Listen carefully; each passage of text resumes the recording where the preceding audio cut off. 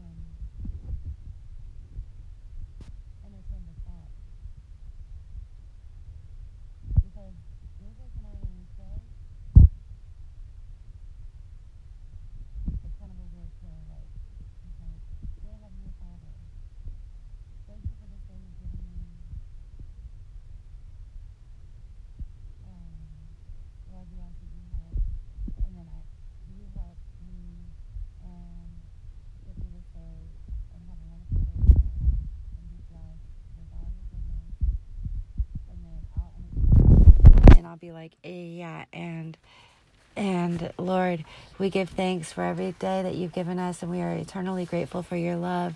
Thank you, Lord Jesus. We are grateful for your love from above. And then Lucas will jump back in and he'll say, in Jesus' name, and then I'll end it with amen. And so it's like we're both like freestyling our own impromptu prayer session, where it's like he starts it off. It's like the game telephone, except you don't have to keep going back and repeating the same message over and over again. You just pop whatever comes to your mind out at that time is what you say, and it becomes a spontaneous prayer.